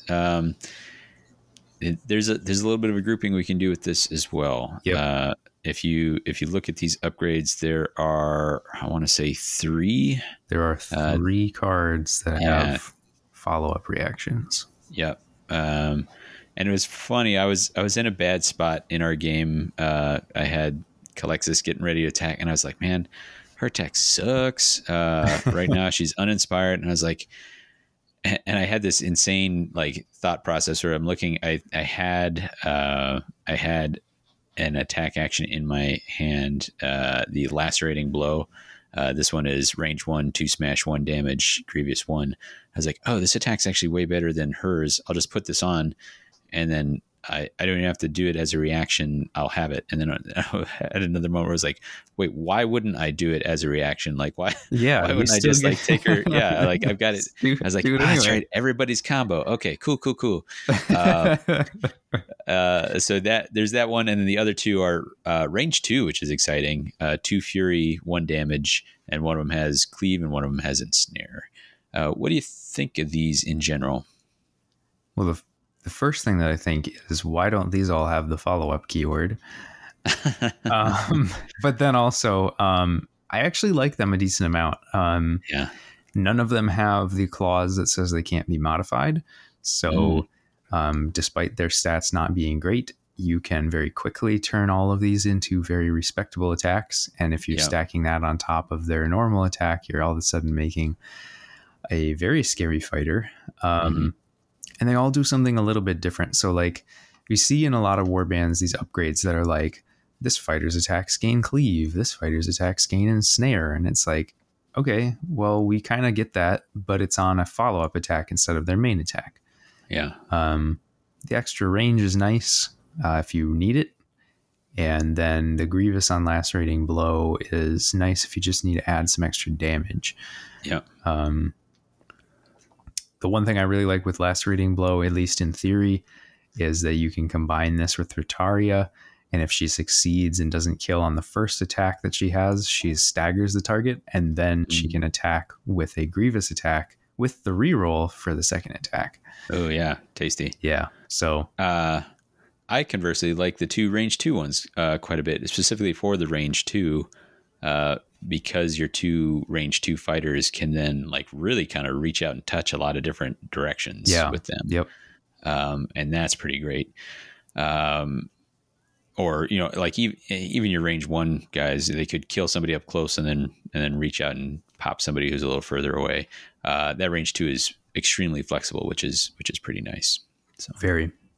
And they can drive people back. So like sometimes just having that range 2, you know, Hail Mary just to drive someone back is useful. So sure. Definitely a good option to have. Phil, I think we have another large mammal in the room in this. We've had one for each section. So like maybe a rhinoceros will continue with our African and large mammals. So I believe what you're leading me towards is Paragon of the Arena. Nailed it. This thing is crazy. Insane. Maybe one of the best upgrades we've ever seen. Yeah, I think. I mean, it's in that debate for sure. Yeah, I mean, maybe you could argue that there's other ones that are actually better, but this is right up there.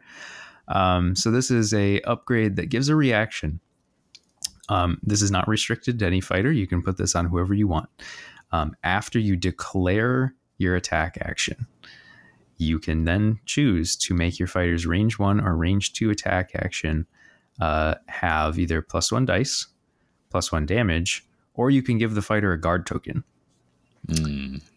Wow.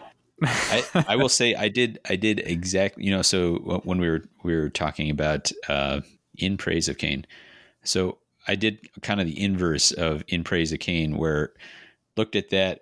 I think I did spot. I usually don't do this, but on that one I did spot the first time through. I'm like, oh, this doesn't say friendly. And this one I read through. I'm like, oh, I must have missed some clause on here. Like this must break after the first time you use it, or like damage the fighter or something. Like I read it again and again. I'm like, no, it's just like pick whatever super awesome thing you need in the moment.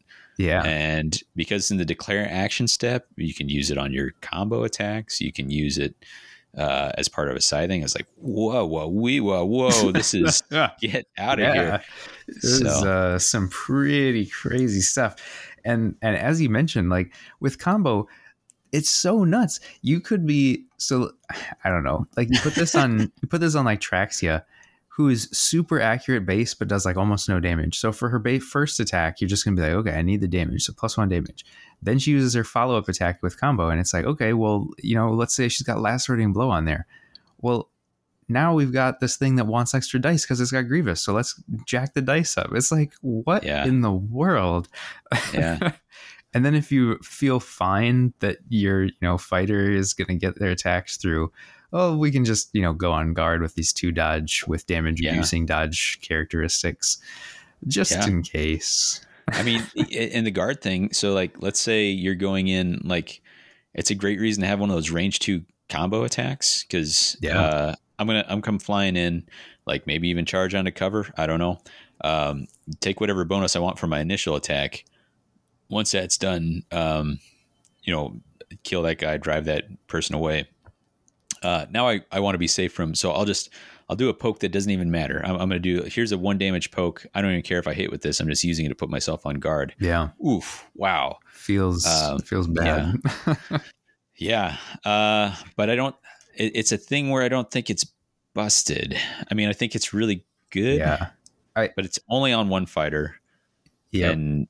And it's a fighter that 4 out of 5 times will only have 2 wounds on them. So yeah, and I think that's the reason that they can get away with this in this warband is just because you probably are not just suddenly running away with a game because these fighters just aren't like so crazy on their own. Yeah.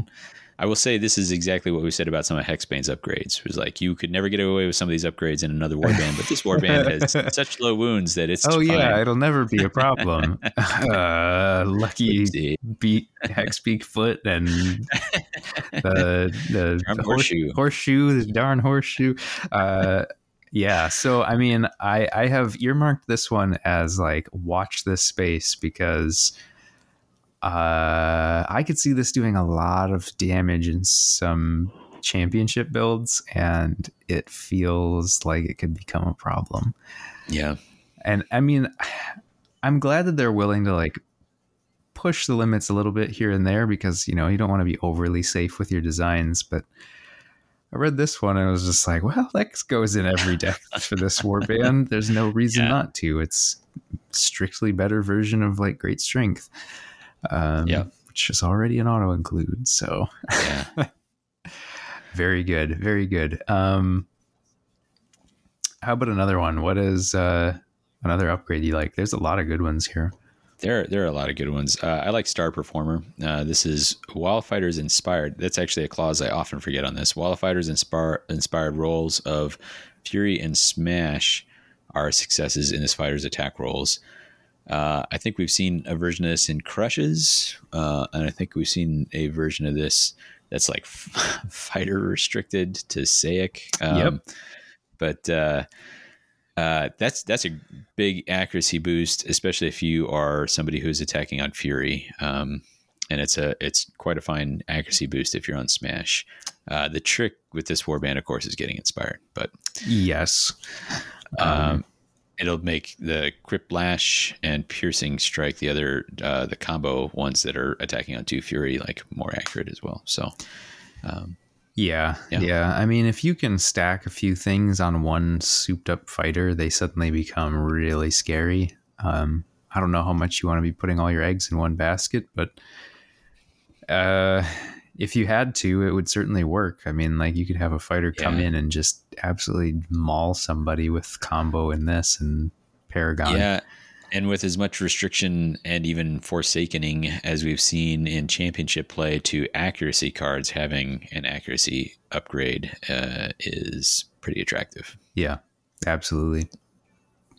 What else? What do you like in here? Yeah. There's like I said, they've got a lot of good stuff. I think one that we've seen a number of times that is always strong and will probably continue to be good in this warband is an upgrade called Blood Sigil. And this is a -1 damage from attack actions to target this fighter to a minimum of 1. Yeah. There's not a lot else to say. The one thing I'm curious about with this one is that it is in a warband with a lot of 2-wound fighters. And with 2-wound fighters, this effect is far less useful. Yeah. Now, of course, it does stack with your acrobatic. So you do have a chance to, double dip on damage reduction. And if you do put it on Gricelle, that makes her very hard to shift. So I'm never going to be upset about seeing a -1 damage card in the upgrade slot, but we have seen it be problematic before. So I'm always a little curious to watch how these cards play out. Yeah. I guess it is of note. This one is only on attack actions. So not that it comes up very often, but there are some things other than attack actions that can do more than 1 damage. Sure. This will not affect those. I mean, I think a good comparison point is the Hearthstone Amulet with from Miari's Purifiers. Yeah. That is a card that when I was playing them, I really didn't include, and it's also a meta call at the time, like how much damage is coming up. But when all fighters in that warband were 3 wounds, and it still felt like sometimes it's not worth it. But it's the sort of card that great if you go for it. If you're going to go for it, think about including some extra wounds. Like maybe you're leaning to the defensive side of things with the warband and not shoring up some of the other things that you might. So I think on its own, no. In combination with other things, yes. So and just fine in Rival/Nemesis. Like it'll be useful often enough, and has the benefit of, like you said, stacking with acrobatic. So potentially, yeah. I guess while we're on that, not that I think it's an especially powerful card, but Devotee of Slaughter. This card can now be given to a leader and it's +1 wounds. So in faction, Great Fortitude with an extra restriction on it. I like to see that. I would like to see that more often. Some warbands get here's Great Fortitude or Great Strength, but with but better. Let's give you a reason to take both. Yeah. And I think that might be a flip on where I was 2 or 3 years ago, because in the Shadespire Night Vault days, where such a huge percentage of decks were universal cards, I was like, they got to make the faction cards stronger, so we see a little more flavor and don't see everybody just kind of running the same set of universal with just a tiny bit of their own faction cards in there. But I like seeing this. So obviously, if you're playing Championship, you don't take this until you've taken Great Fortitude first. But it's a pretty modest tweak. And I think if you were doing Great Fortitude, Devotee of Slaughter, Blood Sigil, you can try and combo that with your acrobatic and 2 dodge situation. Find some sources of guard, and now maybe you're actually making these L's kind of hard to remove. Yeah. Yeah, I don't, and the funny thing is that you almost don't have a reason to care about, you don't have a lot of positioning tech, so being super survivable isn't the most important thing. What you really want to be able to do is get kills. Yeah. So it is a little funny that it's oh yeah, you could lean into being defensive, but does that help you? I don't know. Right. We haven't played them much, but I would be a little surprised that that's something. If I could have the choice between more damage or more wounds, I would choose damage. Yeah. Anything else you want to hit on upgrades, or we want to kind of do some broader overview stuff? I think we can close it out here. There's 2 more upgrades. They're both defensive. They're fine. I don't have anything that I need to say about them. Sure. And again, we break all the cards down on the block too. Yeah. So let's talk about, we played a game with Starblood. It went very poorly for the RNI. I think I scored 3 glory in the first round and did not score any glory again after that. There are some reasons for that. I think a very big moment was, highlights the danger of being low wounds with a good defensive profile. So 2 dodge, but only 2 wounds means that sometimes one bad roll can really start things out. And that's what happened. We had Wachi, I think, come flying in with that spear. Yeah. 2 smash, 2 damage attack, landed it on Retaria. So I lost my, one of the 2 fighters that get to start with 2 damage, and she's got okay accuracy too. Just killed her right out of the gate. I was like, oh, I didn't even realize until she was down. And just start looking at the other profiles. I'm like, that was actually a really big deal. I'm kind of in a lot of trouble now. Yeah. And then I'm looking at a warband that has a whole lot of 1 wound fighters, and I'm struggling or 1 damage fighters, and I'm struggling to figure out how I'm going to kill skinks, and that is not a good situation to be in. So yeah, sort of this weird feeling of being oh wait, you don't have any way to kill any of my fighters. That's a new and novel experience. Yeah, I managed to get 2 of the glory early-ish. I ran over, whipped Wachi for 1 damage, and then had a scything flourish, sent in the Aegis to do 3 smash. She managed to land 1 of those attacks to finish off Wachi. And so it was it needed 2 activations and a power card to kill Wachi, I think. It did get me a surge, so I didn't feel terrible. I was on 2 glory for that, but it was man, it was kind of a lot of work to kill this dumb guy. And not any collateral. The scything missed on the other guy too. So, and I think from there, I think the only other attack I hit with for the rest of the game was 1 bladed buckler attack. I got that through, not for a kill, but enough to score the. They have an equivalent of unequal contest, which is succeed in attack with only successes. Yep. And nothing else hit.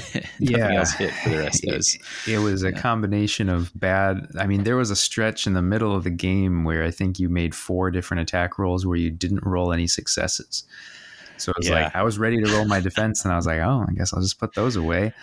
Yeah, and to be fair, some of these attacks were into like inspired autopottle, or it's like, right. I mean, like, even I roll successes there. I had a good chance of surviving, but like, makes it real easy when you don't even have to roll the defense dice, right? So yeah, I don't know. It's happened a lot in a lot of the games I've played lately, where it's like one side will be just completely dead cold, and it just turns into this weird thing where it's like, it doesn't matter what I do, like I'm losing this game because everything relies on aggro right now. And to that effect, I think what I was noticing as I was playing on the other side is like, I had very little. I made a bad choice. You always like to try and look like what choices could I do to improve. If I were to do it again, I'd protect Retaria a little bit more. I didn't realize quite how important she was early on. I'd rather give up somebody else. Anybody. Yeah. And what else? Oh, I mulliganed a hand that it had one of the reliable surges, the crit or kill exactly surge, and then 2 reliable-ish one glory end phase. And I was like, I think I can do better than this, and I could not. But that would have been a better hand to go with, and would have gotten me rolling a little bit. As it was, like I did not inspire hardly anybody until the 3rd round. I might not have inspired anybody at all until the 3rd round. I think about it. And that meant, like, for some, accuracy was not great. Certainly damage was a huge problem across the board. And because there didn't seem to be a way to score glory reliably early on, it felt tough to get powered up. Like that's something that, to go back to Mournflight, they have some objectives that they can score reliably and then come in and do their other things, right? Yeah. Like there's this thing where it's like, if I don't get some hits or kills or whatever in the right timing or order, I'm not going to have any glory. Or I'm relying instead on like getting kills to get that seed glory, and my damage output is so low that might not happen for me. So, yeah. Certainly a warband that feels like if it gets off, with a, misfire, you're all of a sudden on the back heel really, really badly. And if your opponent has a hard enough counterpunch, you're probably just done right there. And that's never a good thing to feel. Yeah. But I do wonder, and we'll have to test this out more. I think Rivals also plays a part of this, but like, if you do get off to a good start, that all of a sudden you could probably snowball pretty hard. I have that same thought. I think you could, I mean, it's risky because low wounds and stuff, but if you are willing to risk it or get the right defensive tech, I think you could really have like a kind of a crazy, to use the term, Voltron fighter. Like, yes, because if you have a combo attack available, then all of a sudden great strength is boosting the initial attack and the combo attack. Like I think you can really kind of take off to some pretty heady heights. You can have one person really doing a lot, one fighter doing a lot potentially. Yeah, absolutely. I would agree. I'd like to see it more. I think in Championship, these guys could really shine. I think in Nemesis, they still maybe are a little bit beholden to their in-faction cards, which pull them in some interesting directions. But yeah, I think there's still they're still probably a good warband. I think there's going to take some practice to kind of figure out like what's the balance here. How aggressive can I afford to be? What cards do I need to be mulliganing for? Yeah. I think you're going to need to be able to like make those decisions in the early part of the game to have success in the late part of the game. Yeah. I agree. I think having played, I think I didn't recognize, and we talked about this some, but I didn't recognize how unreliable Inspiration was. Of your 5 fighters, only one of them doesn't depend on dice in some way to get inspired. and that always feels a little tough. And given that some of them quite want to be inspired, or yeah, the benefits are not inconsequential for most of them. There's something there. I think they're all pretty important in one way or another. And I think the other thing we talked about, like I looked at the 2 dodge and was like, man, there's 2 dodge all over this warband. I remember how deeply frustrating that can be against Mournflight. But I'm also remembering the days of guard being all over the place. Like for a long time there, it was very easy to get access to guard, right? Like it's still a little bit there. Like Shadowkeeper exists, right? So you can illusion a guard onto somebody. That that's out there, but it's not in the same way it was at like Dire Chasm and Beastgrave. Like guard was much more available during those times, and these ladies would have loved that, but they don't. And so the other thing is that they're defending on this 2 dice. It can be very frustrating to attack into, but sometimes you just don't roll. I mean, all it takes is a 1 through, and against something like Mournflight, where you might have to land, a couple of hits to successfully take them down. Here, if 1 goes through, they're probably gone. Yeah. Yeah. I think that is something that is hard to quantify until you see it happen, where it's just like, oh wait, they're not actually sturdy at all. It's probably just supposed to be enough to keep them in the fight just long enough to do a little bit of something. But yeah, with 2 wounds, and I didn't really have a lot of ping going on, although there was 1 ping from Darkman. Kishi. No, not Darkman. You don't have that. Kishi's innate ability, he can ping. Oh yeah. But other than that, but yeah, 2 wound fighters in this world with like some decks that can pull out 4 or 5 pings. It's like, oh man, you could be in a world of trouble just because in the power step you could be getting killed. Yeah. So, not a survivable warband. I keep kind of coming back to the term glass cannon. It feels like if you could get there, you could really start tearing people apart, but you have to survive long enough to do it. Sure. Yeah. And they don't have anything built in to benefit from their own fighters dying. There's a few that benefit from them being damaged. But they do not have the corn stuff where it's like, hey, we like to have our fighters get chewed up. No, that is not their deal. All right. Well, we saw the Rivals deck when we were playing, and then we decided we'd kind of split up, and you would try to build a Nemesis deck, and I would try to build a Champs deck. And we'll post links to those deck. What I'm going to do is wait until there's a Underworlds DB, the Heroes MC Rat McRat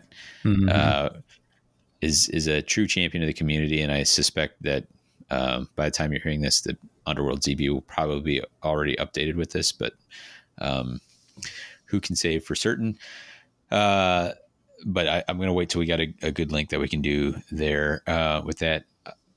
But with those decks, so you're building a deck, and Championship and Nemesis deck building is actually starting to look more and more similar because of the plot lock thing, where one of the first things you think is which Rivals, Universal Rivals deck that has a plot card will I want to pair with. In Championship, you can then make up for, you have more flexibility, but you're still saying like, am I reaching for Fearsome Fortress, Daring Delvers, or Tooth and Claw first, and then what is there enough to fill in with? What did you reach for and why? So I went with Tooth and Claw, which is probably not really a surprise. I was building towards Nemesis, and I felt like, given that this warband is hyper aggressive, that having more tools to add damage and add accuracy is all that they're really going to care about. And some of these some of these objectives play fairly well into what you're going to be doing anyway. Paragon of Ferocity, just get a kill in enemy territory. Toyed with, you're just hitting people and leaving them vulnerable, which you'll probably do by accident with this warband because you don't have enough damage to guarantee you kill people. So there's a few decent options there. I think really though it's mostly the power cards, gambits, and upgrades. So you want stuff like Gifted Ferocity for extra dice. I was a little hesitant to put it in, but I was thinking Feral Instincts actually is probably important because getting that +1 damage is still going to matter for this warband. Yeah, I think in Nemesis in particular, like extra damage is kind of hard to come by. It is. So I think you almost have to do it. I don't love it because it is restricted to range 1 and it turns you into a beast, and beasts cannot have weapon upgrades. So yeah, it is kind of a non-bow, but there's still situations where it's important. And then in your gambits, obviously you're going to take Dark Command and Call to Heal because they really don't have any pushes, which I was a little surprised by. And then I figured Internal Surrender probably makes sense. There'll be somebody that you just want to be like, I know their chance of survival is too low for me to care about their extra defense. Let's just turn them into this like crazy accurate attacker, sure, and then send them in. So I don't think you can go wrong with those choices here. So those are the kinds of things I was looking at. It's really the only great choice that you've got left. I suppose you could probably do some interesting things with Illusory Might in Nemesis as well, because those weapon upgrade illusions could actually be kind of a nice way to get the fighters to be more accurate and have some better stats before they get inspired. But I don't really love the objectives that you then have to work with. That's a fair point. I tried my championship build with Fearsome Fortress, some because I knew you were doing Tooth and Claw. Yeah. Some because I know a lot of the accuracy bump. Well, also, if I'm doing championship, I have to contend with the fact that some sizable chunk of Tooth and Claw is now restricted. Yeah. So that, makes that less palatable. And, the range one accuracy buffs have 2 fighters in this warband and potentially a couple upgrades that it just won't work on. It's just like, let me see if I can find something somewhere else. And Fearsome Fortress it was tough because these fighters don't naturally want to be standing on objectives. They don't care much about that. They do kind of like cover. So charging onto a placed cover hex that you have put on is having one to land on is kind of nice if you're 2 dodge. It didn't work great. What I agree with you that I think they really like the idea of getting their hands on a ping damage because you're likely. I mean, I talked about how many misses I had, but if you're throwing a bunch of attacks, you're probably hitting with one of them. You might not be hitting with both. And so there's increasing chances that you're going to leave somebody wounded, but not all the way dead. And so pings are a nice way to kind of seal the deal with that. So that was part of it. And then I do like some of there's a couple pushes that are decent in Fearsome Fortress, and I like some of the surges that they have in there to kind of bulk out. So reaching for that, again, in championship play, all of a sudden you've got access. Accuracy remains, hard to find, but I was looking a little into like, where can I find guard, or where can I find some buffs like that, or even like an extra dice because getting to 3 dodge or something is 3 dodge, or even with the Aegis getting her to 2 block. That's not nothing. Yeah. So those were kind of interesting to me too. So kind of playing around with that. I'm not over the moon with the championship deck I built with Fearsome Fortress, primarily because I had a hard time finding a ping that fit in well. It felt like too much of a stretch. And so I started going down like that that crazy path of opportunistic reprisal. Like, can I get extra attacks out here? Just because it combos a little bit with the whip lady and with your attack 4 times, but that was a little too crazy. But it was nice to be building. It's been a while since I built a championship deck because we've been doing a lot of Nemesis here in prep for Adepticon, and I was like, oh yeah, man, there's so much great. There's just like I can take sidestep, like oh man.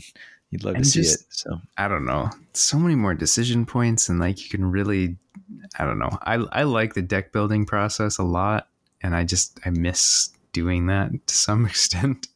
Yeah.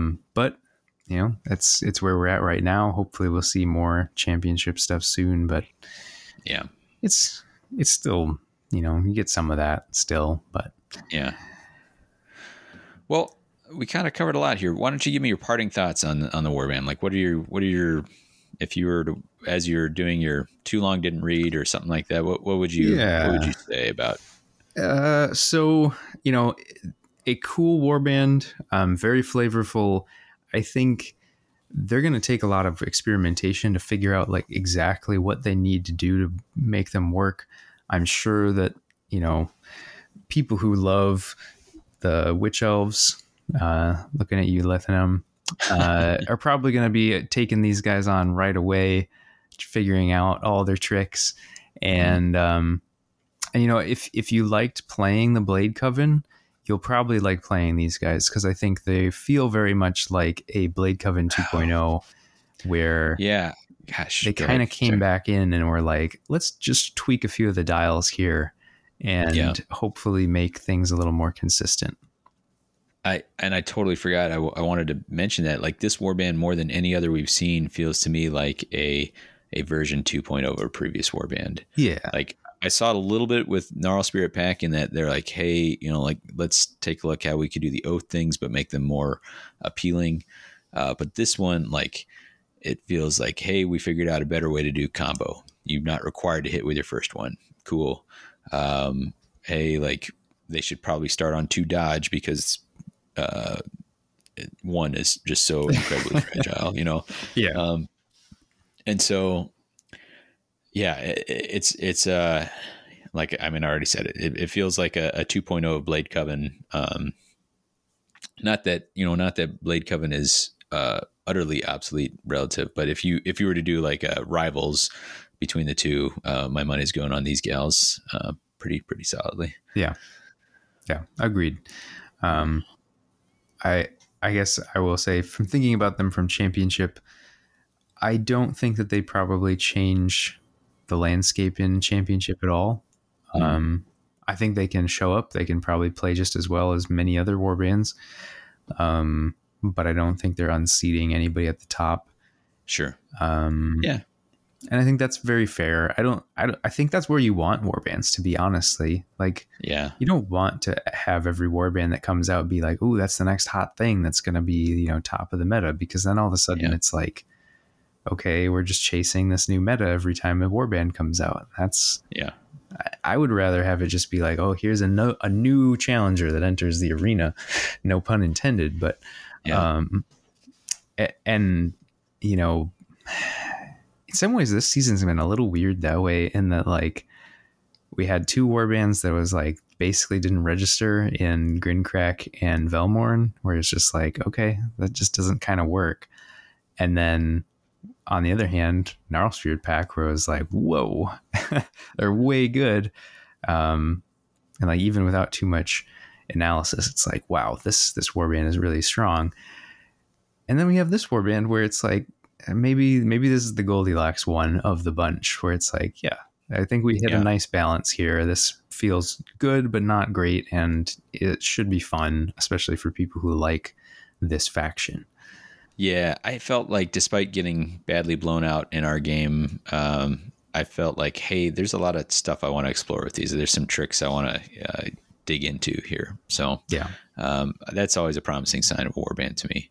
Absolutely. Any more thoughts that you want to share on this warband, or does that about cover it for you? I think this is good for first analysis. we need to play them more. We need to see other people play them. See more discussion on them. And I'm excited. I think this is the first warband from Gnarlwood that I'm really interested to see what people do with. Because I think there's some very interesting things here. I don't know what exactly, but I think that somebody will do something cool. Sure. I can see that. I want to do a quick aside here. You may be wondering why we are not covering Beastborn Assault. Oh, yeah. Wah, wah. for those who did not follow the asterisk in the announcement, it is delayed in the U.S., and so we have not received a preview copy of it. So as you're listening to this, we are probably reading somebody else's content. I'm not sure who, if the European sources or other sources have found other routes to kind of get that information. But we'll be discovering it at the same time as the rest of you, and we'll kind of take a look. And just based on what you've seen, what are your thoughts about that? Of the cards that we've seen so far, I feel like it's going to be doing something very different. What that thing is exactly is very hard to say. We only saw 2 objectives, so I have no idea what the rest of the objective deck is going to look like. But from the power and upgrades that we saw, it feels kind of like they're leaning into maybe sort of like a weird control thing where it's like you want to be playing these denizens because we want to build towards like rewarding you for having these different types of upgrades out, which makes me think that maybe there's going to be some scoring based on having upgrades out, which is always nice, although we know from past experience that can sometimes be dangerous. You can overshoot the mark. Yeah. But I like having that third play style. Not that we have a whole lot of the whole objective play style right now, but having the control play style exist, even in a very minor way, I think adds flavor, adds variety. Sure. So I'm hoping that that's going to be what it is. I hope it's not just like a different version of aggro again. But from what we've seen so far, that is not my impression. Yeah, there's one where a little bitty critter gives you supports, and having just like searched high and low for more accuracy boosts when I was making this championship deck. I'm like, that might be fun if there's something there for it. So absolutely. And we've been seeing Denizen on cards since we were back in Ulgu, so it's cool to see something that cares about the Denizen, the Denizen keyword. Lurking horror. Kind of always, kind of always figured that they would do something with it at some point. Yeah. So now we're just on Metalith watch, I think. So. Yeah, maybe it could still come. Come. Maybe when we go to like Cayman or something. Yeah. Anyway, so we're looking forward to discovering that with the rest of y'all, and we'll talk about it another time. But that's going to do it for today. We'd love to hear from you. Either come hop on our Discord, links in the show notes, or talk to us at WTHcast on Twitter, whatthehexcast@gmail.com. We will be at Adepticon. I will be at Loose Ends because the only thing I'm doing is Wednesday night. So my official Adepticon ends as soon as it begins, but I will be there for another day or two. And so I'll have time for pickup games, it looks like, or just to hang out and chat or wander around and watch cool stuff happen. So all that sounds good to me. But we didn't even mention this was episode 99. That means next episode is episode 100. We are going to take the opportunity to cover the history of Underworlds, and that's through the lens of What the Hex. So we're going to give you kind of a recap of the podcast so far and kind of talk about where the game has been, maybe a little bit of where the game's going, but that's going to be a lot to cover. And we'll also do a drawing for who plays what in the Sleeks Bowl.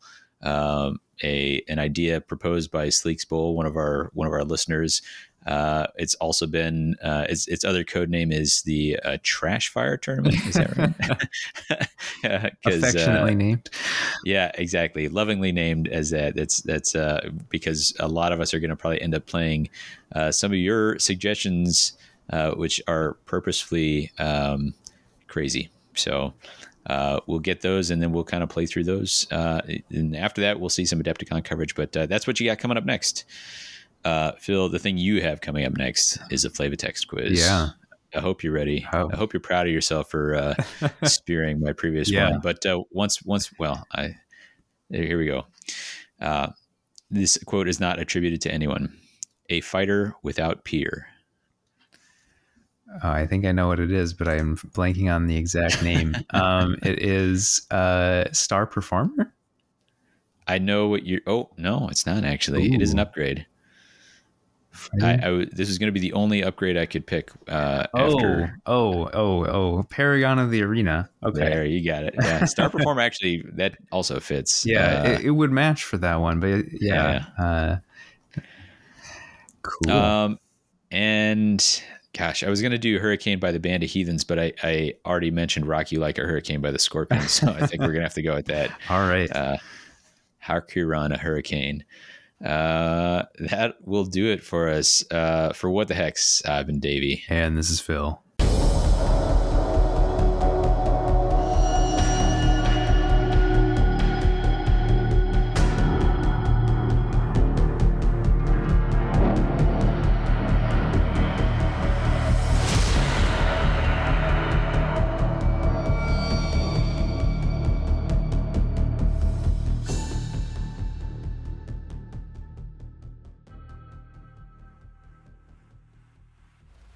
Cool.